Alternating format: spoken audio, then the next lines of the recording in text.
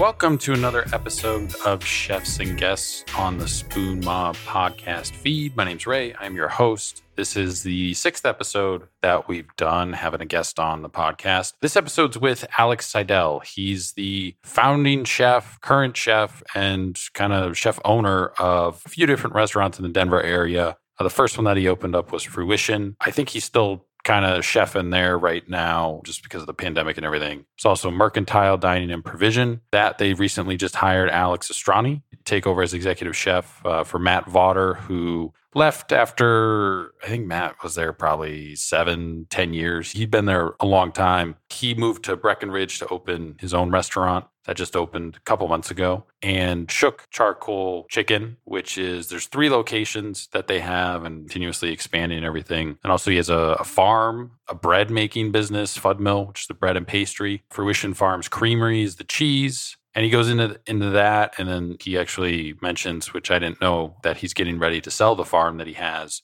He's going to relocate the creamery closer to downtown or to the downtown area where the restaurants be closer for all the staff and everything. He goes into it on the podcast. Oh, and then he's also doing pottery too as well. So I kind of cover it with him, but he's basically, in a roundabout way, whether on purpose and intentionally or not, infiltrated every aspect of kind of the whole farm to table process, the farm and doing the cheese and the meats and raising animals and vegetables and produce and running a restaurant. He's attacking plateware now, whether it's restaurants, whether it's fine dining or casual, fast casual concept, giving back to the community is a big part of what he's got going on too as well. They did stuff for first responders during COVID. They're constantly giving back with the Shook, profits going back into the community. He is pretty influential in the Denver scene. I mean, he makes a comment that, he doesn't want to run for any sort of political office or anything like that, but Senator Seidel does have like a nice ring to it. So I don't think he ever will though, but if he does, I wouldn't be surprised either. So it's a cool interview.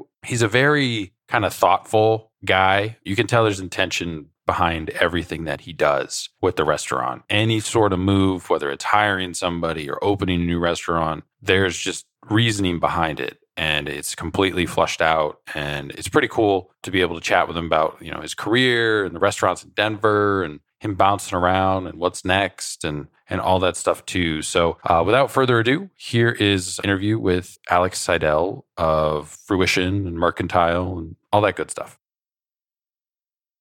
Well, thanks for doing this. Really appreciate you coming on the podcast and everything. I think probably the best paella, not that paella is something that you have often, but probably the best that I ever had was at one of your restaurants. So nice.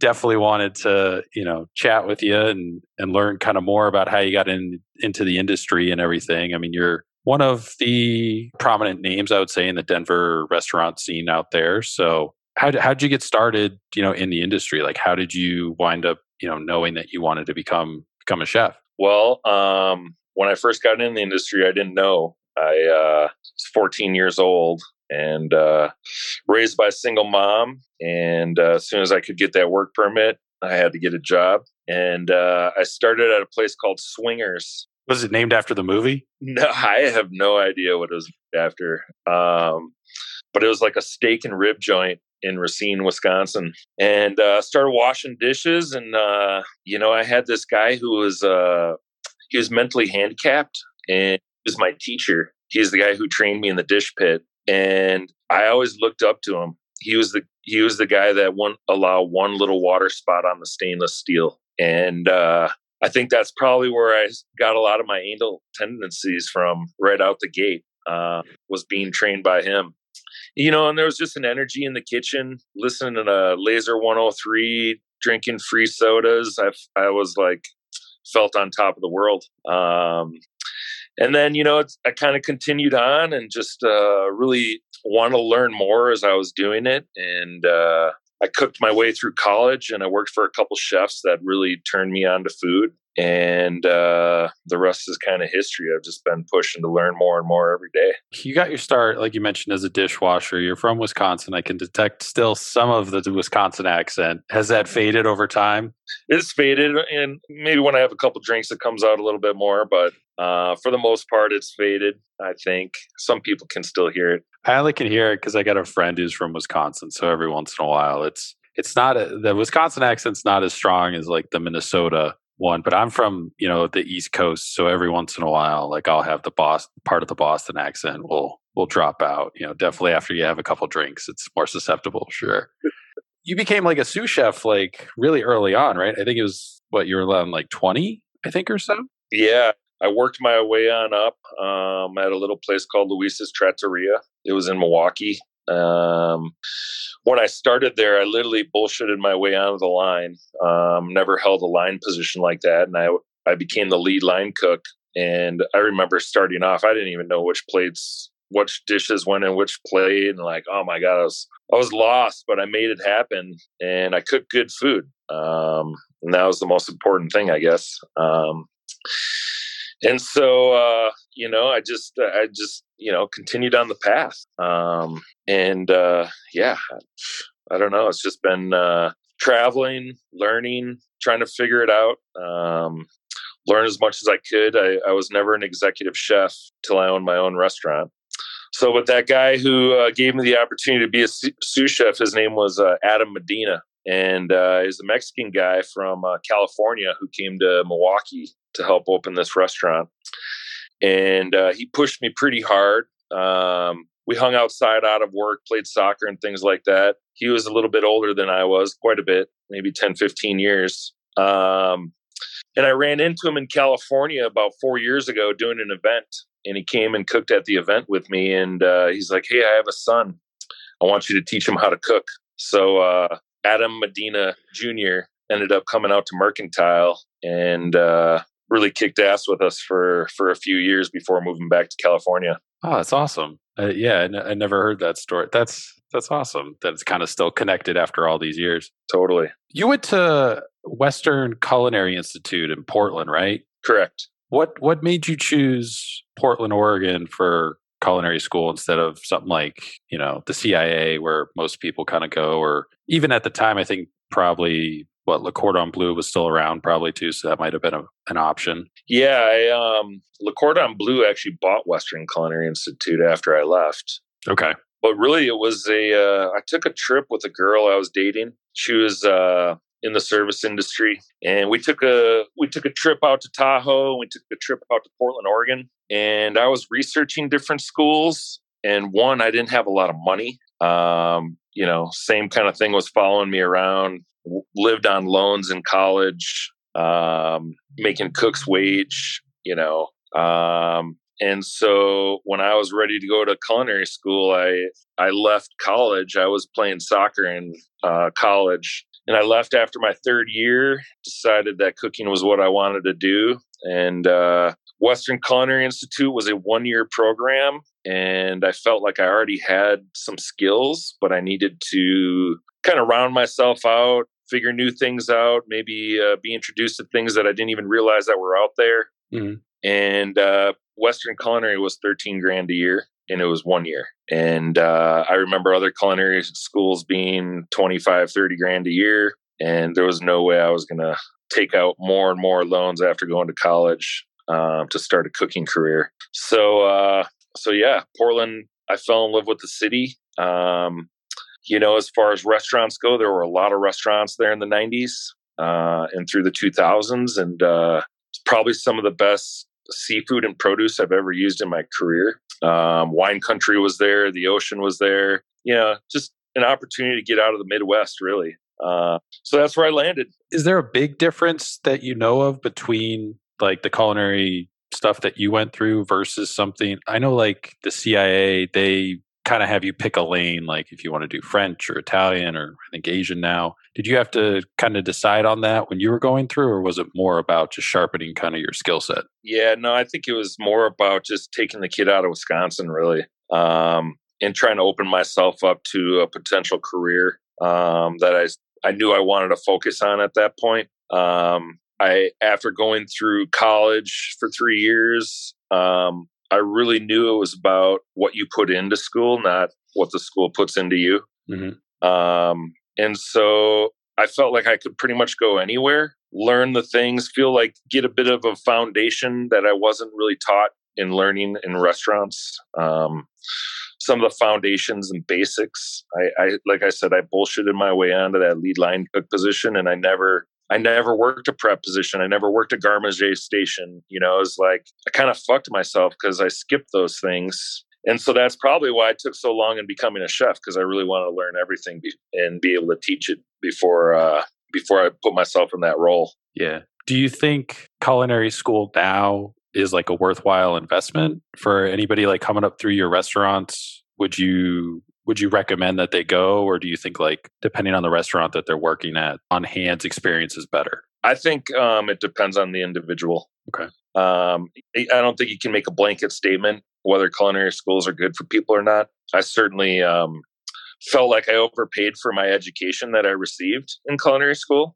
I watched those schools make more and more money off of kids and put them into pretty large debt. So I wasn't a fan of culinary schools for a while there. Yeah. But everybody has a road. I certainly talked people out of going to culinary school to work with me. Mm-hmm. But my kitchen's not necessarily like every other kitchen. You know, I mean, I do believe we can give people the tools and knowledge they need in fruition, even more so than mercantile. Okay. So every restaurant's different, you know? Yeah, for sure. So then you go through culinary school, you graduate, and just kind of going through the timeline here. And then you you go California, right? I think you wind up kind of in the Pebble Beach area. You were there for like a year, Hubert Keller's restaurant there. And then you bounce over to Sous Chef, I think, at one point. I think Antoine Michel there too. So, you know, you basically, I think for probably like 2 years or so, you kind of learned on the job and then eventually became a CDC. Yeah, I mean, my move to California was kind of based on the same things that my move to Portland was, financials. I looked at San Francisco, and back in the late 90s, 98, 97, maybe 96, it was $1,800 for a one bedroom, you know. I just couldn't see myself living in the city and affording it. So I bounced around a little bit, and I landed up in Monterey and Carmel. Did my internship from school at Pebble Beach and continued to work through some of their outlets. It was a good experience. It was large exposure to many different things. So that was good. And then it was time to move on and just get after my career again. And I settled on a little French restaurant in Carmel called Antoine Michel. The chef there was trained at Maxim's in Paris way back in the day. He was a Chinese chef. Worked there for a bit and just felt like I wasn't getting enough. And I went out looking for my first real job. Was that like your first experience with like heavily influenced like French cuisine? Kind of, or had it always just been something that you kind of encountered? Yeah, I mean, it was my first real intense French restaurant, but I wasn't really necessarily a fan of the food. It was a little old school and classic in many ways. And so I found a job at Carmel Valley Ranch, which was a hotel, golf resort. I don't know. I think there's, what's the chef? Has a restaurant, Limon there. I can't remember his name. Is famous back in the day. I don't know. But yeah, that was the first job I actually had to do a tasting for, and ran one of the restaurants on the property. And that was my first real opportunity to take the reins of a kitchen and build menus for it and train a team and figure out how to do that. Yeah, so you're running the whole deal. Did you wind up, I think you wind up going to Vail Valley, right? After that? Yeah, they actually wanted me to check out a property in Telluride. Mm-hmm. And they wanted me to go be a chef there. And they flew me out, and I stayed over, met a buddy from culinary school in Denver. We drove up to Vail and went to Sweet Basil for dinner. I was like, I like this place. I'm going to drop my resume. And because I had all my stuff as I'm going out for this job interview. Next day, I flew to Telluride, talked to them, figured out that's not where I wanted to be. And Sweet Basil called me that same day and said, hey, Would love to talk to you about a position. Just was it just the restaurant that you just didn't vibe with, or was it like the area? I think it was a small town. Moving to Telluride, one road in, one road out. A big part of it was they talked about the labor issues there. The fact that hiring was such a struggle. As a manager, you're going to be working 90 hours a week. And I was like, that doesn't sound like anything creative for me. That just sounds like being a workhorse. And I liked the food that Bruce Yim was doing at Sweet Basil. And when he called me, and I was like, yeah, I'll come check it out. I've heard that Sweet Basil is a pretty challenging place to work just because it's so busy. You're doing so many different covers. Is that an accurate representation? Very. Yeah, it's a challenging place to be. I mean, I worked there for 3 years, three seasons. It is by far the busiest, not the busiest restaurant I've ever been in or worked in, but as far as the quality of the food and the standards that we set, you're cooking a piece of foie gras or a piece of turbo fish with next to 48 rack of lamb and 50 pork chops and 75 tenderloins, so it's like some very dainty skills in there. And I remember throwing away 9 pans of brunoise. I mean, we had one dish that had brunoise cucumber, brunoise jalapeno, and brunoise shallot. And you had to prep a 9 pan of all 3 of those every day. And if it wasn't right, start over. So you're there for like you said, 3 years. Then you wind up in Denver at Mizuna, right? Correct. Now that's more of like fine dining, but you're the executive chef. So was it still kind of similar to what you were doing at Sweet Basil, or was it just a completely different kind of style and environment? Yeah, it was. I think it taught me a lot more about food because we were able to slow down. The most we ever did was 100 covers. So you were really able to be creative. We worked on tasting menus and amuses every night. And then I was there from the experiment with food, and food cost wasn't an issue there. Inventory wasn't even taken. So, it was a great opportunity to helm that kitchen. It gave me the confidence to think that I could do it on my own. Did you have just like kind of free creative reign to do whatever you wanted to there as well? Yep. Yeah. Coming from Sweet Basil and working with Bruce, I learned a bit about Asian food working with him, and brought a little bit of that down into the French fusion, I guess, if you will, confusion. Dabbled a little bit, tried not to make it too confusing, but yeah, just had free reign there. And, I pretty much ran the restaurant.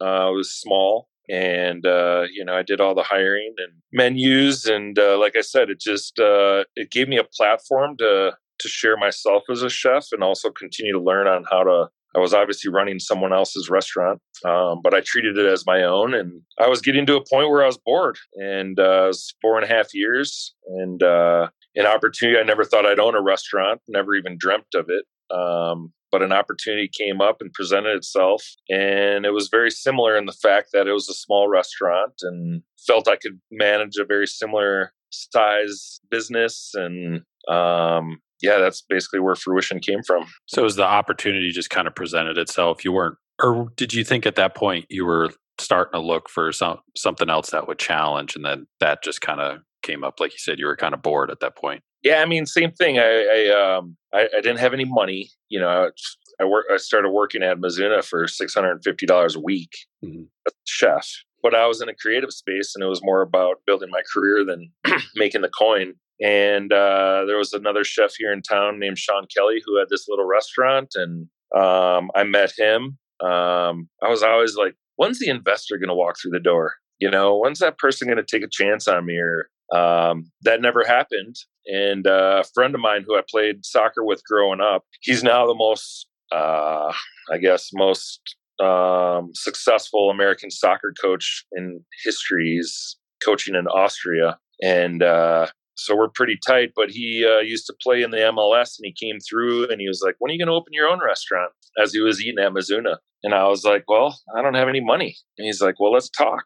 And then this opportunity came up, and I don't think Sean was doing very well in this space. The most they'd ever done is like $600,000 out of this space. And he was basically selling it for nothing. So got 100 grand from my buddy Jesse, and I got 50 grand from my uncle and my father-in-law combined, and started with 150 grand. And there were bars on the windows, and the bathrooms were just out in the middle of the dining room with nothing in front of them. Plaster falling down off the walls. The hood fell out of the ceiling. So obviously it's a shithole, but or it was a shithole. But I always said it wasn't about the four walls; it was about the people inside. And yesterday we turned 14.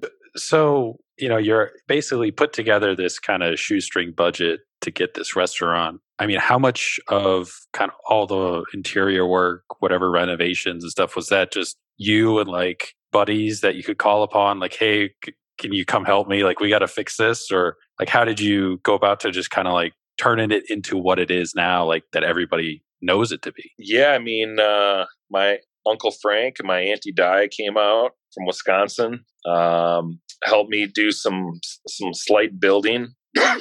And like I said, we hired a small team, and it was really just about building a team and being proud of what we were serving and trying to simplify, not creating anything too crazy. I mean, I did a lot of food at Mizuna that some of the best dishes I thought I made as a chef were the dishes that didn't sell. I was doing abalone back in 2002 in Denver, and I'd sell like one or two. And so Fruition, I wanted to open up. I kept thinking to myself, like, it's not really the ingredients that people love. They just love good food. They love food that's executed well, that's seasoned properly, uses good ingredients, and it tastes good. I mean, people like spaghetti and red sauce. Tomato and basil is a caprese salad. Chicken noodle soup warms your heart. So instead of like continually thinking outside the box as I was growing as a chef, I just wanted to embrace simplicity. And we opened up with chicken noodle soup on the menu, a pasta carbonara that has been reinvented a couple times, oysters Rockefeller. So it's always been, if I did a veal parmesan, I would use veal breasts, and just kind of slightly do some plays on food that people understood and they knew. And we called it sophisticated comfort food. And I don't know, I guess people enjoyed it. Yeah, because I mean, like pretty much after 2 years of opening, like you just start, getting all these different accolades through like the press. I mean, I think like Chef of the Year, you're named by 5280 magazine, a James Beard nomination, all that stuff. So when all that stuff kind of started happening, how did that affect the restaurant? Like, how did that affect? Because I mean, obviously you're going to be busier now that the word's out that, hey, here's this great restaurant in Denver. But how else did that kind of change things for you? For me, it was very unsettling when I was opening the restaurant, just not knowing how the food would be perceived. I would think about critics and all these things. But I think once I got into the kitchen and started building a team, I mean, I started with a bunch of green guys.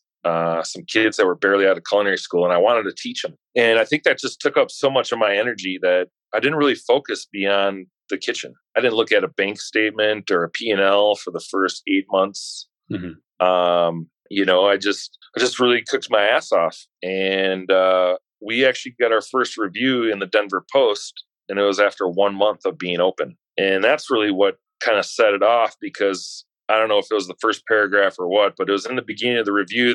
The guy, Tucker Shaw, he's like, I would never write a review on a restaurant 1 month in, but I begged my editor because this place is too great not to get it out there right away. Something along those lines. And like from there on out, it just kind of snowballed. And again, we were just trying to prepare simple, good food. And I think as some of those things come, you feel more pressure to perform. Then you're thinking about evolution and like, how do I keep things fresh and creative? And people are looking at this as a kitchen that is generating a new vibe, I guess. And so how do we keep that fresh? And that's really what it was head down. And I mean, those first 2 years were very challenging mentally, physically. My son was born a month before the restaurant was open. My wife hated me. I worked 90 hours a week, and that's really where the farm came into play, because it was kind of a break. I was missing the agricultural piece from Oregon and California. I was getting burnt out, creating new dishes every month. And I did that at Mizuna for the 4.5 years I was there. So it was like 6.5 years of constantly creating new. Yeah. Never repeating a dish. And I just needed something else. And that's really where the farm came into play. I just needed to continue my knowledge along a different avenue. I felt like 2 years in, I had put together a really good team, passionate team of people. We had created a foundation for our style of food in our restaurant, and I didn't want to burn out. And I kind of felt at that time, I was like, man, there's only so many ways I can cook a piece of meat or fish. I need to learn something new. And May of 2009, I purchased a farm. Well, how did you come across like the farm? Were you actively like searching for a farm? Like you decided this is my next step is to do a farm, or was it just driving around one day and you saw a sign and it was like, well, that's interesting? No, it was, so I told you I was missing that connection, right? Mm-hmm. From farmers markets. And I mean, not a lot of farms here in Colorado. It's high mountain desert, dry. And, but I was working with a guy who started in his in-laws basement growing greens and microgreens. And we became pretty good friends, and he was growing his business. And we just started talking about a farm and how cool it would be to do our own thing. And he couldn't necessarily afford the farm, and I necessarily couldn't afford to work at the farm full time. So it was like a great partnership.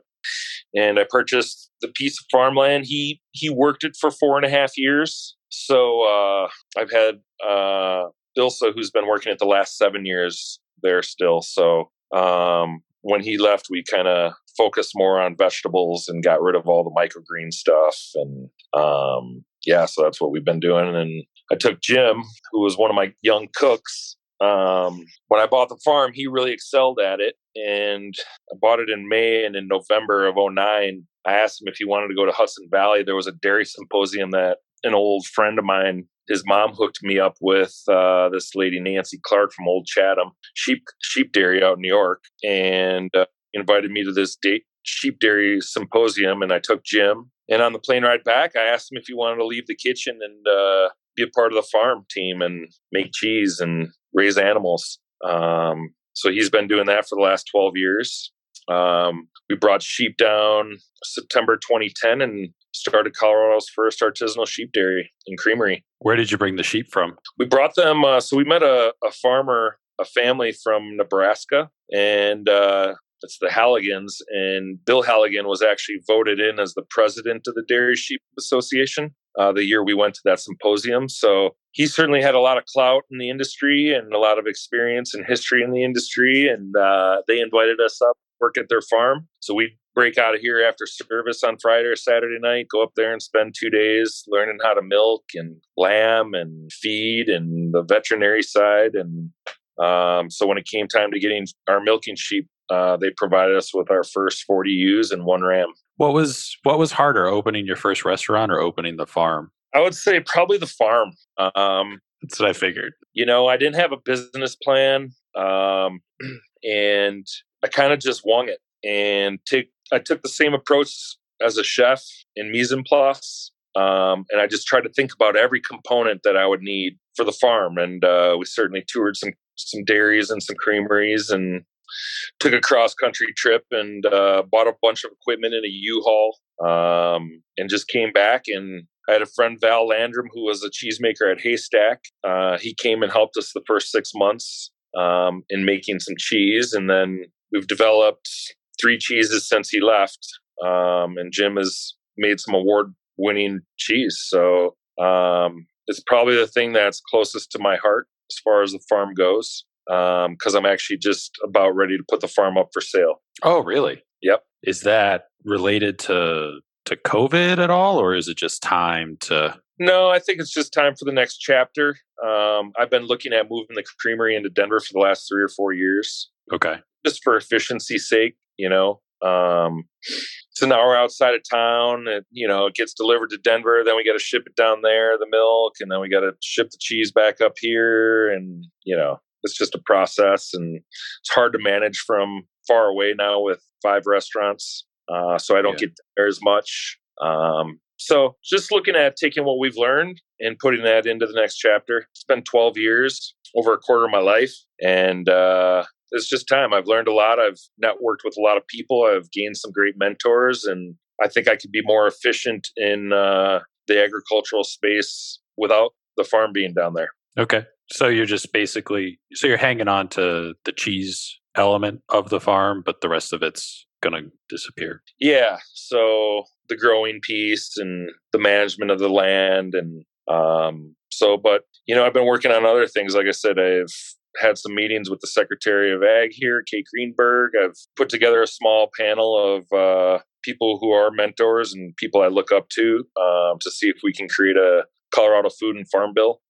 So I guess it's just taking what I've learned and filtering it and putting it to the right places, and trying to alleviate some of the lack of efficiency in my life when it comes to managing these things. Plus, there's also probably other farms in the area too, right? So you're still able to source all your ingredients, most of them probably local, since you kind of established that you can open a farm, in the Denver area. Yeah, a lot of farms have popped up over the years, which I'm really excited to see. There's a lot more opportunities for local produce, local meats. And, Denver now has its, we helped start the Union Station Farmers Market in front of Mercantile, which is the only grower-only farmers market in Colorado, besides Boulder, because it's managed by Boulder. Mm-hmm.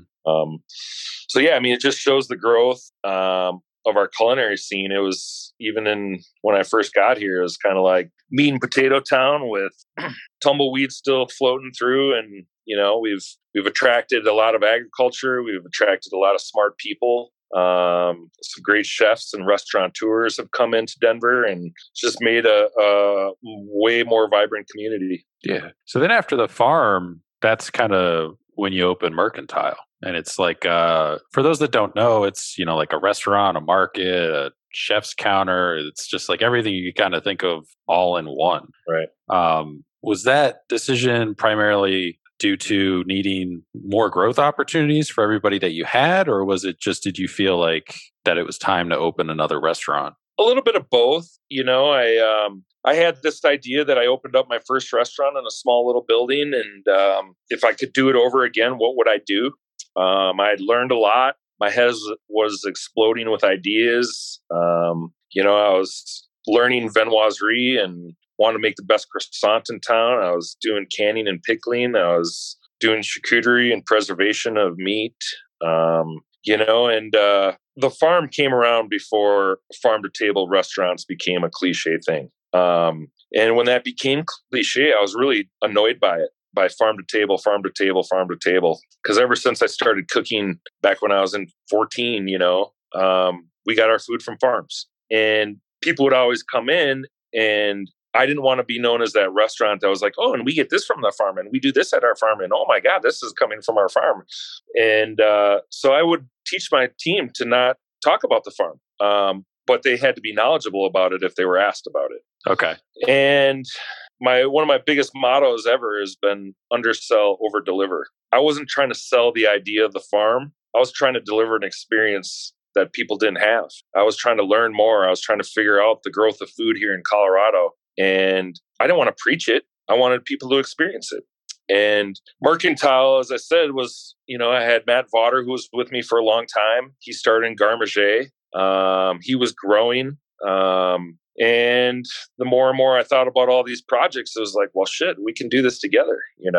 This is going to be an explosion of my mind into a restaurant.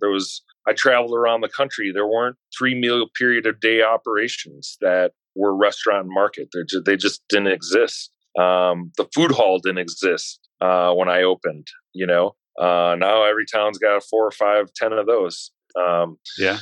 But the idea of the market was people used to come into fruition. Oh, I wish I could take these veal cheeks home, or I wish I could make these, or, oh my God, so here I am. Now I have this farm and I have these products that we're creating. How are we going to provide them to our guests without selling them? Yeah. And that's kind of where the market theme came in place. And it was an idea where we could share all of our producers with our guests. Somebody wanted to come in and get a pound of mussels, they could get the best mussels that are one day out of the water in Colorado.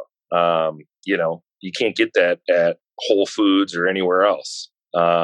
so that was the idea. And, I'm still thinking about what it looks like in the future. Now we've got Food Mill, which basically is all my pastries and croissants. We had to move that out of Mercantile immediately because it took off bigger than I thought. We weren't just making a couple dozen croissants anymore every day. And then Whole Foods wanted them. So we deliver to 8 Whole Foods now. So I have this building where we operate Food Mill. And now the idea is, how do I bring all these brands under one roof? And how do I share them in even a more front-facing way? Because we don't have a coffee shop or anything. Mercantile is the retailer that sells our pastries and all those types of things. But we've been thinking about how we can, all my businesses are integrated from the ground up, and so they all work together and support each other, from the farm to the restaurants to Food Mill. And how do I bring those all under one roof and continue to improve those brands and make something out of them? How did you get into doing the pastry for Food Mill? Like, was that just a natural progression of, hey, I've never really done this, so I want to challenge myself and learn about how to do pastry? Or did you just see an opportunity, like there's no real wholesaler doing this kind of stuff here in Denver? Right. Yeah. I mean, again, for many reasons. I mean, in culinary school at Western Culinary Institute, I used to walk down the bake shop and get a ham and cheese croissant every morning because I couldn't afford any food anywhere, but I would grip on ham and cheese croissants. And so I was thinking part of Mercantile was going to be bread, because I also really enjoy bread. And then I couldn't see how to build a bread operation out of Mercantile. And so it focused to Viennoiserie. And I went out and I worked with a friend out in San Francisco, William Werner. He owned Craftsman and Wolves, and he was really big into natural fermentation with Viennoiserie, which most French pastry chefs would shoot you for using a starter. But we've had a starter since the beginning of fruition, and we thought it was a way to bring a pastry that Denver had never seen before, as far as the quality and the technique, and also nobody can duplicate the flavor of our starter or our pastry. And like I said, I just planned on it being a small program inside of Mercantile. And then 4 months into business, I was like, man, we're never going to be able to. I mean, it was a 3-day process for the croissanto alone, and it's like, fuck. So I started looking for buildings right away, and got wind that Whole Foods wanted the pastries, and just been working on them since. And then Liz, who's been with me, she started as a pastry cook at Mercantile. She was there when the program was at Mercantile. She's now my pastry chef at Food Mill, and she continues to create new products and work on new programs. Rolled out a focaccia program for Whole Foods. So just continuing to tinker and see what the future holds. I mean, it's been a little bit of like playing defense this year and just getting through the year with many things, but I think we're poised to come out of this COVID situation stronger because we've built strong teams over the last 14 years. Have you explored, I think probably a big thing that'll come out of all this is CPG. So, and some restaurants are doing it now, but making different items available to people everywhere. Is that something that you've thought about at all? I know it can be daunting because of shipping costs. And how do you keep this croissant, for example? How do we get it from here, point A to point B, but it still tastes like it's in point A, Right. Yeah. So, I mean, a lot of evolution there. I mean, we also started a preservation program, canning and pickling program at Mercantile. Through COVID, I moved that over to the commissary. Whole Foods now has that product as well, as does Marzix and a bunch of other little food places. So the whole reason I've been in this business is because I love making people happy through food. Bottom line. I mean, you walk through my restaurants, there's no Zagat scores or Food and Wine or, beer, anything by the bathrooms, or it's the undersell, over deliver. I just love making people happy with food. If we can create products that people can take home and enjoy in their home, I'm all for that. And, I guess I've been shipping cheese all over the country for 12 years. And that's what I mean about building these brands into stronger regional brands, and seeing what it looks like in the future. I mean, when you talk about a croissant, we're just talking about developing frozen, ready-to-bake croissants. I mean, Pillsbury does something like that, but that's not a layered croissant. So it's like there's a huge open market for frozen, amazing croissants that you can pop in the oven that are pre-proofed and ready to go. Because there's not many people doing those things. So, listen, if there's an opportunity, I do believe that the experience for diners will have to go outside of the four walls of a restaurant at some point. You look at all the delivery, DoorDash, all these things that are taking away from the restaurant experience. So how do you create it yourself then? How do you create it for yourself?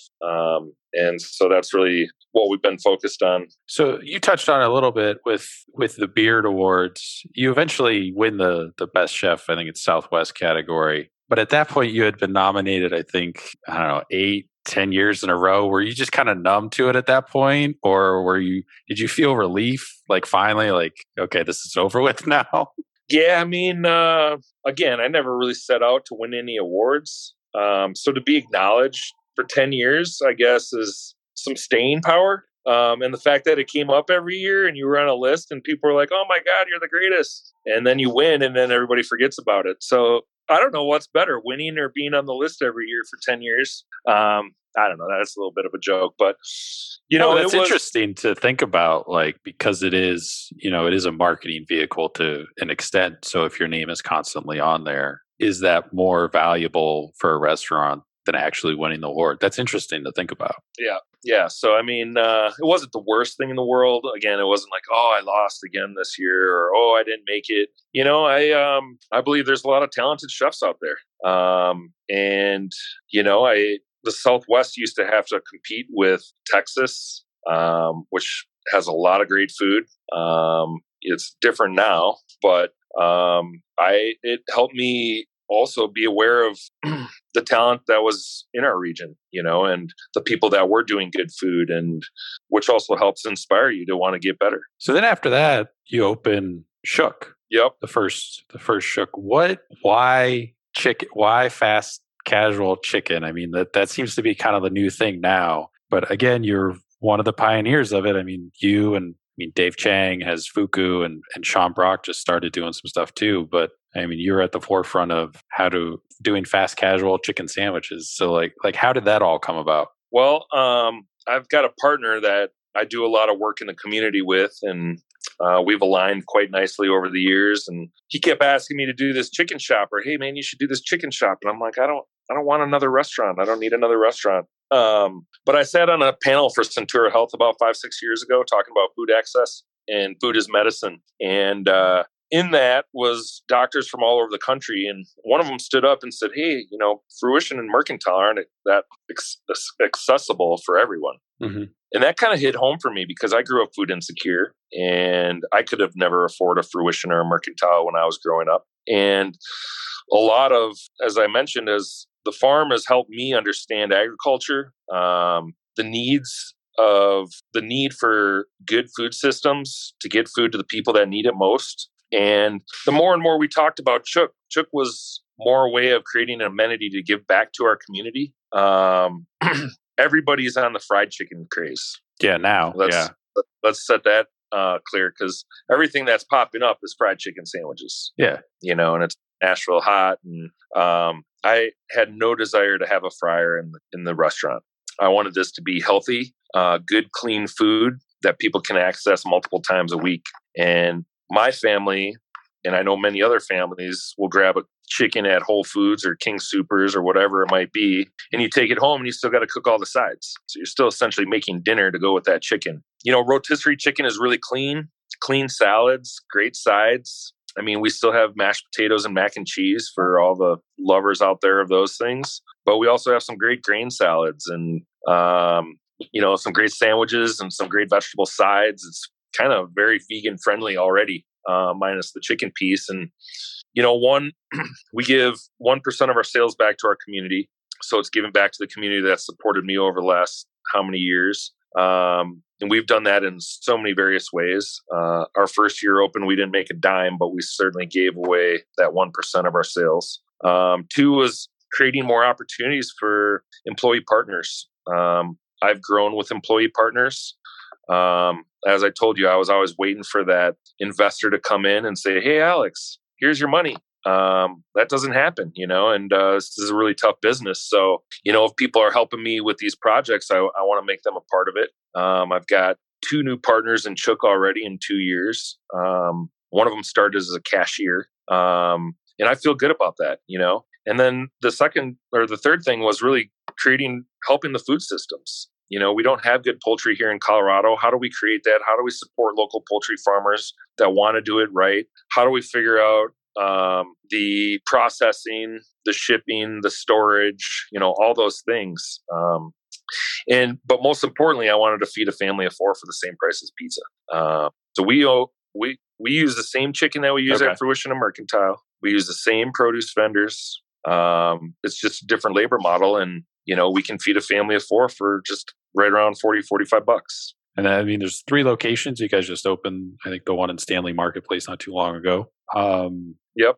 But after you opened the first one, I think the second one might have been open too. But then, fast forward up to basically, the pandemic hits, about a year ago now, and everything shuts down. But you were able to kind of keep the core group together, and you guys kind of pivoted to doing meals for the community. Even though you had to lay some people off, you still were able to help them get unemployment benefits and get into all that stuff that they needed. But you guys were doing meals for hospitals, frontline workers. How did all that come together? Was it just as soon as you realized that everything was going to have to shut down, it was just instantly your brain just went to what can we do? Or did you have to take a couple days to kind of figure, all right, let me step back from it and kind of get the full picture before figuring out where we can go? Yeah, no, I had to take a mental health day. We decided to keep all of our managers employed and fully salaried with their benefits throughout the whole entire year. And I think we were one of the few people to do that. And obviously, we just wanted to, it's about people, man. This is my restaurant family, and the people that run my restaurants and help me run these organizations are the people. I obviously want to take care of everyone, down to the dishwasher, down to the server, back wait, whatever. But there was only so much we could do, and we did set up a foundation, Colorado Restaurant Response. We did feed unemployed restaurant workers to the tune of $400 a day for those first 12 weeks or whatever it was. My heart was just, I didn't know what to do. Everything just kind of collapsed in front of our eyes, and I just kept thinking about the people that worked with me, some for a long time, some for a short time. Our industry's still been decimated by it. We still have people that are unemployed. But I think the focus was just trying to remain positive every day. Had to become a psychiatrist and certainly work through a lot of mental health issues that arose almost on a daily basis, it seemed, as there's a lot of fear from our teams. But we're very well supported by the community. And we didn't have to close down at Chook's or Fruition at all. We did close down at Mercantile for about a month and a half. But Chook, it was a great model for COVID. We were doing a lot of takeout pre-COVID, and so there wasn't much we had to switch there. If anything, we became more efficient and learned our business model and how it should be through COVID. How hard was it to kind of wait? I know you waited to probably longer than most to reopen, even once kind of the green light hit for, you could reopen for dine-in. You seemed, I think you were on a radio station interview or something, and you were talking about it. But how difficult was it knowing that, the faster we reopen, the faster I can bring people back, but you're also trying to balance the people that you have or are going to bring back their health and safety. So how hard was it to just kind of play that game of when's the right time for us to participate in reopening for dine-in with everything going on? Looking back at the year, we had to make decisions every day, and it was which finger do you cut off? There wasn't a right decision in many instances. We just had to go with the best decision, we thought. We did take our time in all of those openings to ensure the safety of our team, number one, and certainly the guests. I always think about our team first. It's always team first before the guests. A lot of people value guests first. Certainly we can't do business without the guests, but we also can't do business without the team. And I think that was really the most challenging part, was just trying to figure out our team and how we survive so people do have a job when things get back to normal. And, we're allowed to go to 50% on Saturday, and we're still operating at 25% this week. So we won't rush into it again. It's just about trying to do things the right way. And it's not about a money grab or anything like that. I think, I don't have investors, so I can keep healthy businesses. And I'm not a greedy person. The money that these restaurants make has always been reinvested either into the restaurants or the community or projects or whatever it might be. So we'll come out of this and hopefully be in a good place to serve people again. I think you guys might have had to open and temporary close. Like, how hard is it for a restaurant to start and stop, whether it be changing in the city's health guidelines, capacity restrictions, potential exposure, contact tracing? Like, starting and stopping, is that just the new kind of normal for a restaurant? Is it more? I don't want. Well, we have. I think that's why we take a more cautious route. To feed 50% or 25% more people, I got to have more people on my team. And we're interviewing right now at Mercantile because we started with one manager and 3 servers. And it's because in December we were doing $200 a night, $1,200 a night. January's been a lot busier than we anticipated. We started indoor dining on the 12th, a couple weeks after they allowed us, and we've been having very successful nights. And so that puts a lot of strain on the team, and we're obviously going to take our time in hiring the right people. We're not just going to add bodies to it. So, we don't have our patios open right now. We're not going to 50% right away. When our team is ready to deliver that volume, that's when we'll do it. So with, reopening, and you just touched on it, hiring, how difficult is it to hire with still Corona? Because you were able to get, Alex, who's the new executive chef at Mercantile, because Matt went and opened his own restaurant up in Breckenridge up there. But how hard is it now compared to before to find people? Well, it was getting, I didn't feel the same effects that a lot of people around the country felt with the difficulties in hiring until maybe the last 6 months to a year right before COVID, when the just seemed kind of like the whole restaurant industry market just dried up with talent. And it's unfortunate, but like so many of the big cities have been hit by this. Chicago, New York, Philly, they have not been able to operate the same as Denver. I think our governor did a pretty good job of keeping things under control. And so now, just recently, as we're looking to add to our team, there's a lot of amazing talent out there. I would say probably 90% of the resumes that I receive are outside of Colorado. Oh, wow. So people want to move to Colorado. I know a lot of people do, just because, there's been a big influx over the last few years, with people looking to get to Colorado and Denver and everything. So right. Were you worried, like when you guys opened the Shook and Stanley Marketplace, were you worried at all about foot traffic, or did you know, like, just because the success of the other two and the to-go model success there, like it was a no-brainer kind of thing? Yeah, we like that area, Stanley Marketplace, and the people that are involved.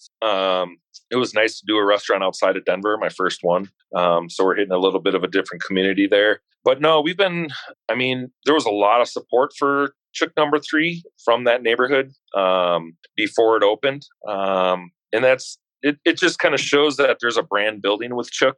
The first one, there was a lot of excitement because Adam and I were doing a restaurant. The second one was like, oh, big deal. Adam and Alex are doing another Chook.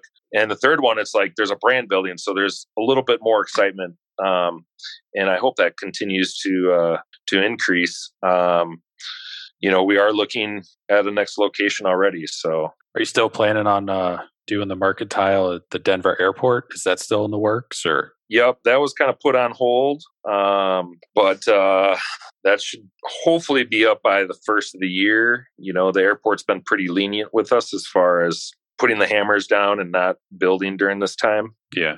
You've done just to recap for everybody listening, you've done, restaurant, you've done a marketplace, a farm that, is meats, fruits, vegetables, cheese, fast casual, bread, pastry, pretty much everything that somebody could encounter from like a food and ingredient standpoint, for a guest that they would consume. Was that always kind of the idea that you had behind each new venture, was how do I take this aspect of the guest experience and improve upon that to like kind of perfect it? Or was it just always looking for new challenges for yourself? Yeah, no, I think, oh boy, that's kind of a tough one. I don't know. I think there were things that just interest me at the time. And it's fortunate looking back that a lot of those things work well together, but I don't think it was a master plan that I had in place 5-6 years ago to do this product, this product, this product, this product. I knew I wanted to make cheese.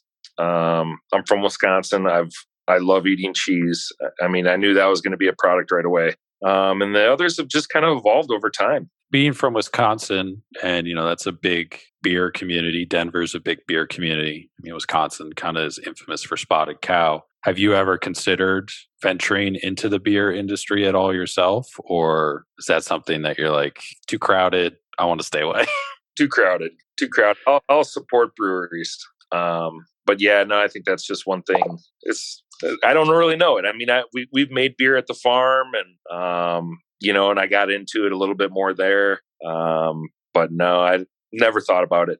How did you pick up pottery? Like, was that just a COVID hobby, or was that something that you were always kind of messing around with and just now you had more free time? Or yeah, no, it was definitely a COVID hobby. My neighbor does some awesome pottery, and I asked him in like September, hey, can I get some stuff from my restaurants? And he's like, the only way you're getting my clay in your restaurants is if you come make it yourself. And I had never even touched clay or a wheel or anything. And went over there one night and I was hooked.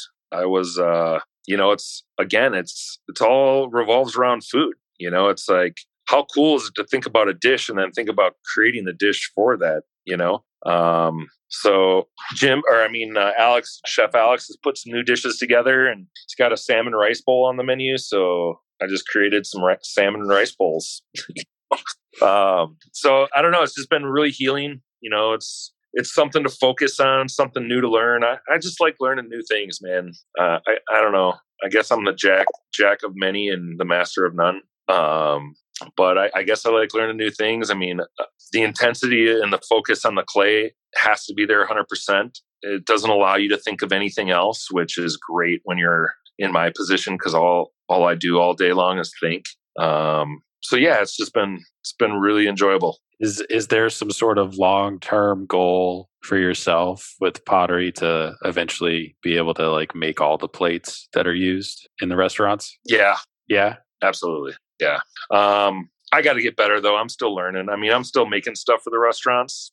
So it's been nice, but I definitely still work. I mean, I've only been doing it for 2 months. How do you decide if it's like something that you make on the wheel is good enough? Do you have to get somebody else's, like Chef Alex or somebody, be like, hey, is this usable? Or how do you determine if it's quality enough? Or I'm my biggest critic, when it comes to anything. So I usually like to think that I'm pretty honest with myself, and can be subjective. I don't think everything I do is amazing. So I can break down my own flaws for sure. What's next for, Mercantile, Fruition, Shook? Like, what's next for you guys? Just really trying to improve every day. Mercantile certainly has the airport coming up. I'm looking to continue to grow with my teams.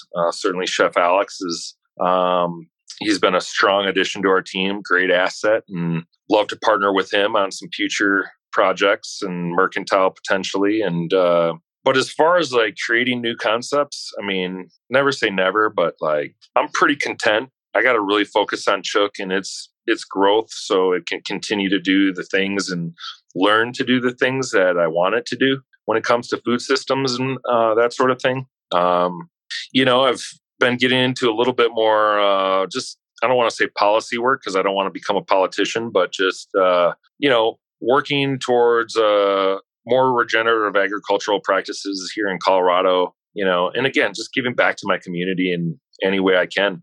I I've just been overwhelmingly been supported by this Colorado community, and have had experiences that I never imagined, and I feel very, very lucky for that. Very grateful. Do you think Shook is something that you could eventually take outside of the Colorado borders? Yeah, I do. We've received a lot of interest from around the country. And I mean, that's our goal, is to grow it so it has the tools to do what it should be doing.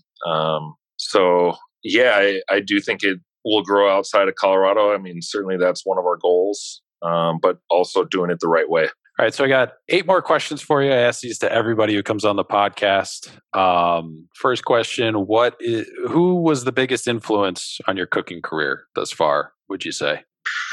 I'd have to say our guests, people I cook for, because if I understand the people I'm cooking for, it helps me understand how and what I should be cooking, and that's evolved over the years. Is that like the benefit of kind of like having the chef's counter? Not that it's the biggest section, obviously, in Mercantile, but getting that instant feedback from a guest once you sit down, that plate is like, you can tell, all right, we know what we're doing with that. That one needs some work. Absolutely. I mean, having that interaction, I mean, it's part of the reason why Mercantile is so wide open, is so all the chefs in there have an opportunity to engage and build their own skills in communicating with guests, answering questions, sharing knowledge, those types of things. What's the one kitchen item that's not a knife that you can't live without? I don't have one. Nothing? No, man. I like salt and pepper. Okay. No, I mean, that works. I mean, I've gotten people said towels, spoons, whole bunch of different stuff. So yeah, salt and pepper. I like old school, simple wood fire cookery. Don't need a lot of gadgets. I've gone through the sous vide and the circulators and Paco jets, and I like simple cooking. What's the one Denver restaurant that you'd recommend that isn't your own? So somebody's, flying into Denver, all your restaurants are closed that day. They're stuck at their, layover, flight canceled, can't get out till the morning. They're like, hey, Alex, I need a place to eat. Where should I go? You guys aren't open. Probably Safta. It's a newer restaurant, Middle Eastern, Israeli. So kind of sets a standard for that type of cuisine here in Colorado. Cool. What's your bucket list travel destination restaurant that you want to eat at, haven't been to yet? Wow. That's a great question. I've been very fortunate to eat a lot of places around the world. Very fortunate. I don't have a strong one on my list right now. Maybe Pujol in Mexico City. Okay. Yeah. What's the craziest thing you've seen happen in a restaurant while you're working? The craziest thing I've seen happen? Yeah, I've had people say, one sushi chef accidentally kind of dropped his knife and stabbed himself. I said people seen the Ansel system go off. The hood fell out of our ceiling. Okay, that counts. Yeah. Was that at Fruition? I think you mentioned it earlier. Yeah, that was at Fruition. You guys first started. Food or drink guilty pleasure? Gummy worms. Gummy worms. Okay. Not gummy bears. Has to be gummy worms. It actually is gummy bears. Okay. Gummy bears and drumsticks. Is there a certain type of gummy bear? I know because there's like 2 main kinds, right? There's was it Habro, which is I think the gold packaging. There's the other big brand. Yeah, those are no bueno. No, it's this new brand that I found, and I don't even know the name of the brand. It's a white bag, and it's got like a bunch of good flavors.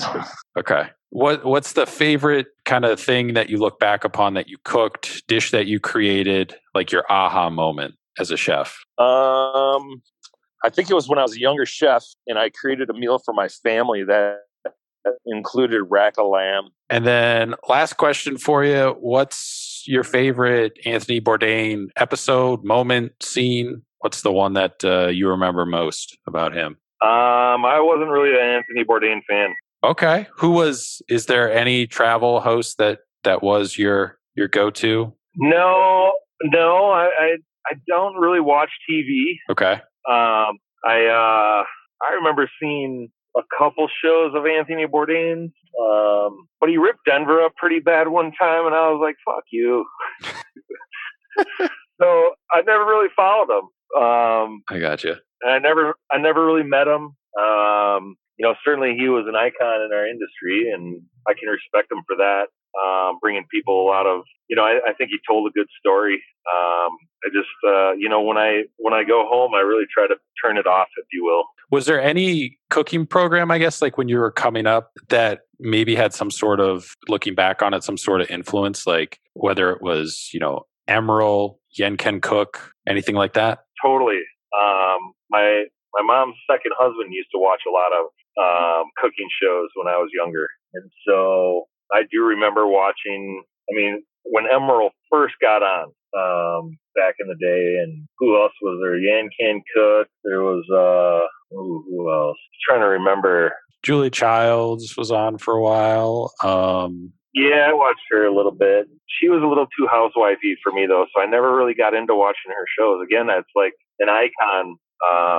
Watched a little Jacques Pepin. Okay, yeah. Where, plug all of this stuff. Where can they find you? Obviously different restaurants, but Instagram, website? Fruitionrestaurant.com, mercantiledenver.com, Chooks Denver or chookchicken.com, and on Instagram, it's Big A Seidel. All my cooks and everybody call me Big A, and it's probably maybe not always because my name is just Alex. So I'm getting better though. Well, look, man, I appreciate you taking the time coming on. Open invitation. You ever got new restaurant opening? Anything to plug, or you just want to talk food or whatever? More than welcome to come back on, in the future. Appreciate it. Hopefully, you guys, everything kind of gets back to normal in Denver, and you guys are able to ramp up and keep doing what you're doing. I've been to Mercantile firsthand. It's an awesome place to eat. Looking forward to a future trip to Fruition and everything like that. But again, stay safe. Appreciate you coming on, and we'll talk to you later. Yeah, if you make it out to Denver, let me know. We'll do. All right, Ray. Have a good one. Take care. Thanks again to Alex Seidel for coming on the podcast. Really appreciate it. It was great to kind of sit down and talk with him for about an hour, 20 minutes. Hopefully get to talk to him again in the future as kind of things reopen and get back to normal and they continue to expand with the Shook concept. And who knows, maybe he'll eventually undertake opening another restaurant, though that'll probably be a few years out if anything like that happened. Pretty interesting, just from the farm perspective, and then also like the hiring, in COVID and everything, and how many resumes that they get from out of state, people that are looking to relocate to the area. So that is the 6th episode that we've done. So we're going to continue to do these. It'll probably be every other week. For a couple weeks there, they were kind of in a row just because of some special stuff that was going on at some of the restaurants and everything. So I wanted to make sure to get those out in time to help them, promote limited, events and stuff that they were doing. We'll continue to get as many chefs as I can to come on the podcast. I know some are a little apprehensive. Just, if you're not doing a whole lot of public speaking or a lot of interviews and stuff like that, it can be a little bit daunting. And not everybody likes, to talk about themselves. And there's quite a few chefs that are just like, I like to cook food. I don't want to, do all the publicity and all that stuff too. So, but still working on a bunch of people. So hopefully, be able to get some more people locked down and get these episodes out there. It's a lot of fun doing them. I definitely want to circle back around and keep in touch with everybody who comes on the podcast too as well. I think it'd be cool to just kind of follow up with them every, 6 months, year, whatever. And just, as new stuff comes out for them, new concepts or whatever, that they can, have a place that they can come and kind of talk about it and explain the thought process behind it so it doesn't get taken out of context because it's in their own words. And, you have the whole conversation in audio format so you can, redirect people to it and just be like, hey, I get this question all the time. Like I answered it here on this podcast. Go check it out. That's kind of like the idea behind a lot of the chef interviews, just because there's, like I mentioned before, there's so much information that's just kind of all over the place and it's contradictory. The first episode that a chef comes on, we go through kind of their culinary career up to that point, just because there's so much just information that just doesn't line up with, one article to the next or one interview to this other publication. None of it really seems to be the same. So it lets them kind of set the record straight on like, this is actually how my career went. This is why it went that way. And then also they get to talk about just, what they got going on with their restaurants and the ideas behind it and everything and what they see in the future. And I think it's a cool concept. So I like doing it. Hopefully everybody likes listening to it. The response so far has been pretty amazing. Just the amount of people that have listened to some of these episodes that we've done. So appreciate all the support. Make sure to check out, the website. Link in kind of the Instagram bio. Just kind of figured out how to use Linktree for the first time, which probably should have learned that a long time ago. But if you click through it, it'll basically give you a pop-up, and then it's a bunch of different buttons you can click depending on which podcast you want to go to or whatever, or web page, the chef pages and everything. All that stuff is still on the website, so make sure to check it out. You can spoonmob.com. You can go there directly. And there's always new stuff, whether it's new chef profiles of different places that we've eaten at that are really interesting places that are worth writing about, or it's just revisiting some places that we love and breaking down some of the new dishes and stuff that they've come out with, whether it's, Veritas, Chapman's, so on and so forth. So make sure to check out all that stuff. Rate, review, subscribe to the podcast. Pretty much on all the platforms. If there's a platform that you use that you can't find us on, shoot us a note in the contact section of the website. There's a little message box that you can send in, and then I'll definitely run that down and see if we can't get on that platform or if we're not on there for some reason. But definitely on all the major ones. The only one that I think is still outstanding is Pandora, just because they apparently it's really difficult. Like it's like almost they have one person just kind of running the submission section and putting people on their network or whatever. So anyways, make sure you subscribe, follow along to the podcast, and spread the word. Anybody looking for entertaining stuff to listen to, because it's pretty thin out there these days, make sure to, pitch Spoon Mob is something they should check out. Appreciate all the help and talk to you guys later.